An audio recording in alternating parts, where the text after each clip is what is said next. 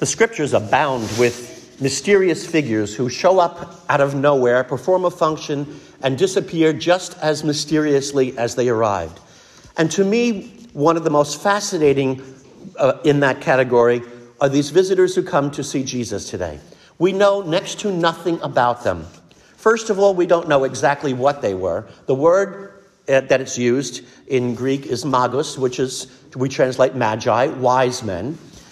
They could also have been kings. We typically speak of the kings, and that's because they connect with the prophecies in the Psalms and the prophet Isaiah. Kings shall come bearing gold and frankincense. So they may have very well been kings. They certainly were wise men, obviously astrologers. They knew something about reading the signs of stars. So they were not simpletons. They were intelligent men. We don't know how many there were. Traditionally, we speak of three, and tradition has given them the names of Melchior, Caspar, and Balthasar. And I know the cathedral in Cologne, Germany, claims to have the relics of the three kings, and that might be absolutely true. I'd be the last person to deny tradition. But Matthew doesn't say how many there were. He only says wise men arrived. We don't know where they were coming from. From the east. Half of the world is east of Israel. They could have come from almost anywhere. There's really only two things we know for sure about these people. One, they were not Jews. These were Gentiles, pagans. While the shepherds adoring Jesus was the Jewish people coming and greeting the newborn king, now this was the Gentiles, the non-Jewish people, coming and finding the Lord and worshiping him. And reminding us that, as St. Paul mentions in the second reading today, that the Gentiles are now co-heirs with the Jews. Christ's call to salvation, what he worked for us on the cross, is for everybody, not just those who are descended from Abraham, but all those who embrace faith in him. And what makes us his children is following him and embracing him, and not any worry about physical lineage. And the other thing we know about them is that they followed a star, and it led them to Jesus. Now, let's look for a moment at their journey, because I think it's helpful to see what they really had to go through. They didn't have the luxuries we'd have today. Today, if you want to go to the Church of the Nativity in Bethlehem, you just take a plane nonstop from New York to Ben Gurion Airport in Tel Aviv, and you get off there, and you can take the shuttle bus just a few miles to Bethlehem and go in the church. But they didn't have that back then. There were no buses, there were no tour groups that could bring them there. They had to go on their own, probably on camelback, because they would have been wealthy enough, obviously, to own camels. But they also had to travel through a lot of territory to get there, and inevitably, wherever they came from, they would have had to cross through desert. Now, deserts are extremely hot during the day, but remember, if they're following the light of a star, that means they're traveling by night. And the desert can be very cold at night and dangerous, especially because there are bandits who would hang out in the deserts and prey upon people who got lost along the way. And they didn't have street signs or lights or anything like that. They just had to follow the caravan routes and hope they got to the right place. So, first of all, it was a difficult journey. Then, of course, along the way, they would stop in some of the caravan towns and things along the way to replenish their supplies. And I'm sure people noticing these distinguished people were asking them where they're going and said, well, we're following the star and going by night, and it's going to lead us to the newborn king of the Jews. And some people might have looked at them and said, excuse me, what did you just say you're doing? You're going to travel the desert by night? In the danger of all this way just to find a newborn infant? And what's he going to do? Teach you all wisdom? Is he going to give you a post in his government, make you wealthier or anything like that? I mean, come on, that's crazy. You guys are supposed to be such wise men. Well, you know what? You're acting like fools, if you ask me. So I've always suspected that there had to have been some people who were ridiculing them along the way. But then, of course, they didn't understand it completely because they arrived right away, logically, in Jerusalem into Herod's court, figuring that someone in Herod's line had just had a son that would be the new king, eventually, of Israel.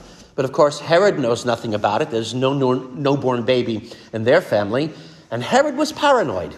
Even though he was at the end of his life, and even if this child was someone who was going to sit on the political throne ruling Israel, he would be long dead before that child came along to be able to do so. But even in his old age and his paranoia, he had killed his wife and several of his sons because he was afraid that they were trying to overthrow him. So he hardly could have said he was doing it out of love for his children because he didn't have any. In fact, he was so brutal to his family that it led Caesar Augustus in Rome to say, I would rather be Herod's pig than his son. Because being part Jewish, Herod was only a quarter Jewish, but still following the kosher law, you wouldn't kill a pig. You don't eat pork. It's not kosher. So a pig was safer in Herod's house than his own children were. And of course, in his paranoia, he wants to go out and find this child, and he tries to manipulate the wise men to let him know, saying, let me know where he is so that I may go and worship him. But we know very well he doesn't want to worship him. He wants to kill him. But they go out, and then the amazing thing, the star which they'd seen at its rising went before them and led them exactly to the spot where Jesus was. And when they entered and they saw Jesus with Mary, his mother, they prostrated themselves. Now, a lot of times in paintings and statues, we'll see the wise men kneeling before the Lord. But that's not what they did. They didn't kneel. They prostrated themselves. What is that? To prostrate is to lie face flat on the ground, face to the dirt, absolutely powerless before the other, totally, completely flat. And the symbolism of that is, I am nothing, you are everything. They completely abandoned all of their own wisdom in their humility. They said, this child is everything. And look at the symbolism of that. Kings, wise men, all of the political power of the world, all the wisdom of the world lying prostrate before the infant Jesus, saying, we are nothing. You are everything. What we think we know, what we think we can do, who are we compared with you? They prostrated themselves. What a beautiful image that is. And I would always like to reflect upon that and remember how often we think we're so smart. We know everything. We know nothing compared to what the Lord is. And then they opened their gifts and they presented very unusual gifts to him. Normally, I think today, if somebody just had a baby and you went to visit them and, welcome the new baby, you'd bring some onesies, blankets, maybe rattles or little practical things for the children. But they brought very different gifts: gold, frankincense, and myrrh. Actually, one of the apocryphal Gospels tells us that there was a fourth wise man who was turned away by the Blessed Mother for bringing a fruitcake.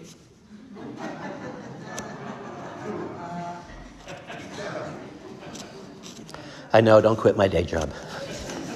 Problem is, this is my day job. But going back to the gifts they presented, they're very significant. First of all, gold.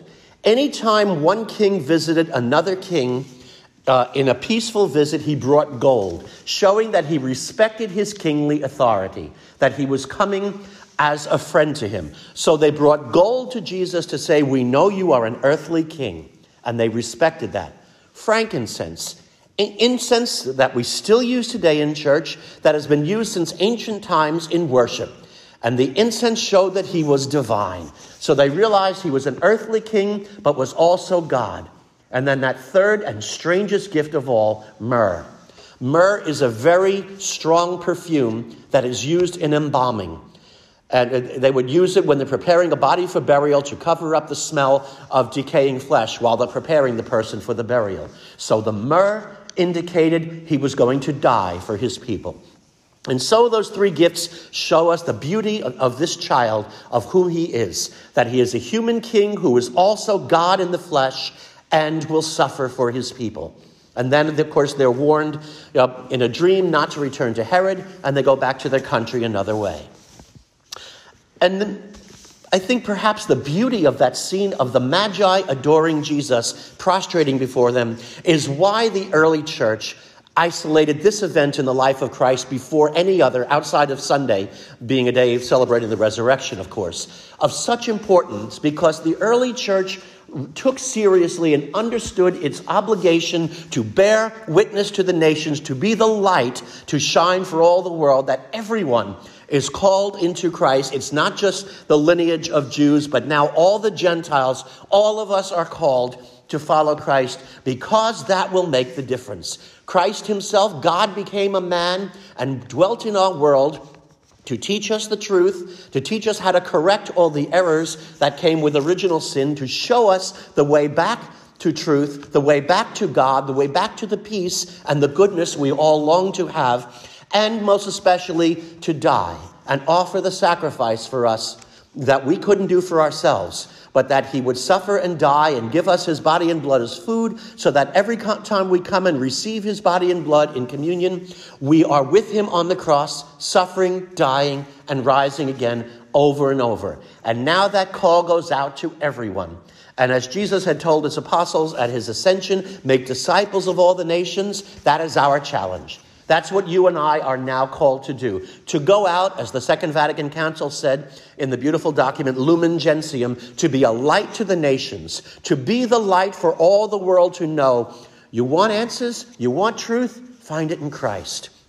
Our world, of course, I don't know too many people who look at the world today and say, gee, what a wonderful job the world is doing. Everything is wonderful these days. No, everybody's complaining that, nothing is right. It's always been that way, but even more so now, people are complaining that we've completely lost our way.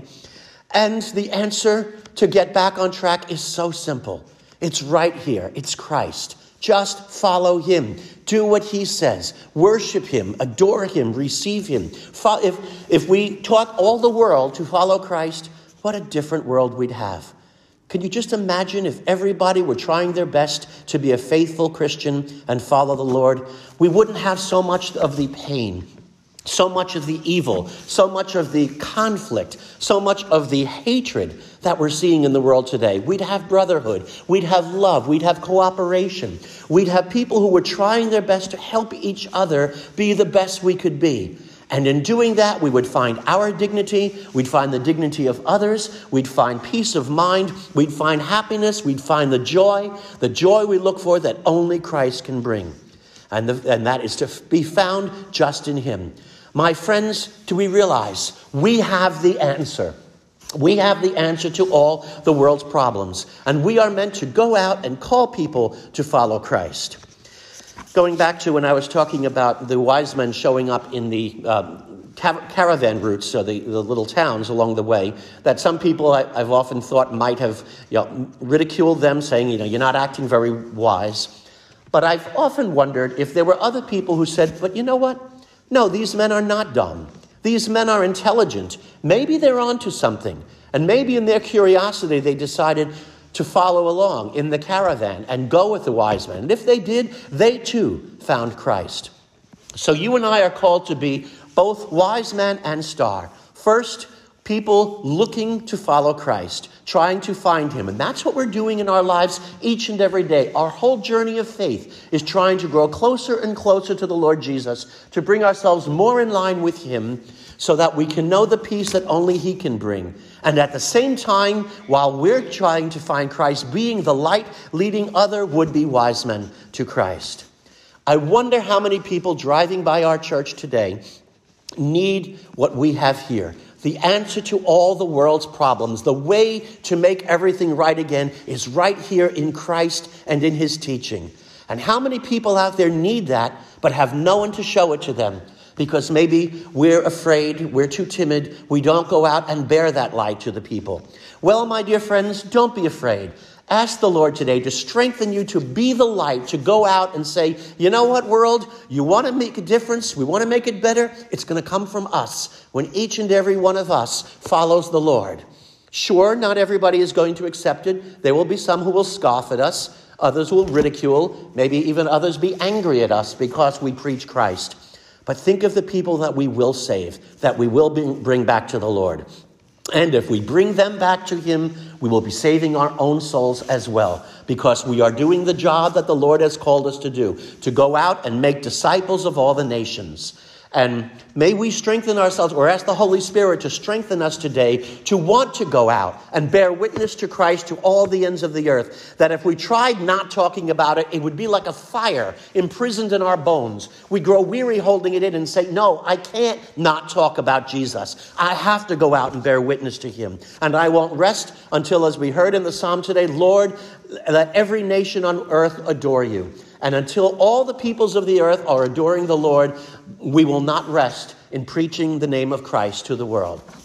My dear friends, you and I are called to be his epiphany. The word literally means God revealed for all the world to see. That's what happened with the wise men when they came and saw Jesus. All of the pagan powers, all the wisdom, all the leadership of the world found Christ. You and I now are called to go out and help all the world to know that, to be the epiphany, to be the light shining for all the world, to say, if you're upset with the way the world is and you don't think we're going the right way and you want the answer is right here. It's here in Christ. Rise up in splendor, world. Your light has come. May Jesus Christ be praised, now and forever. Thank you for listening to this week's homily by Father Carrozza. If you enjoyed this homily, please pass the word on to your friends and invite them to listen. For more materials from Father Carrozza, please visit www.fathercarrozza.com.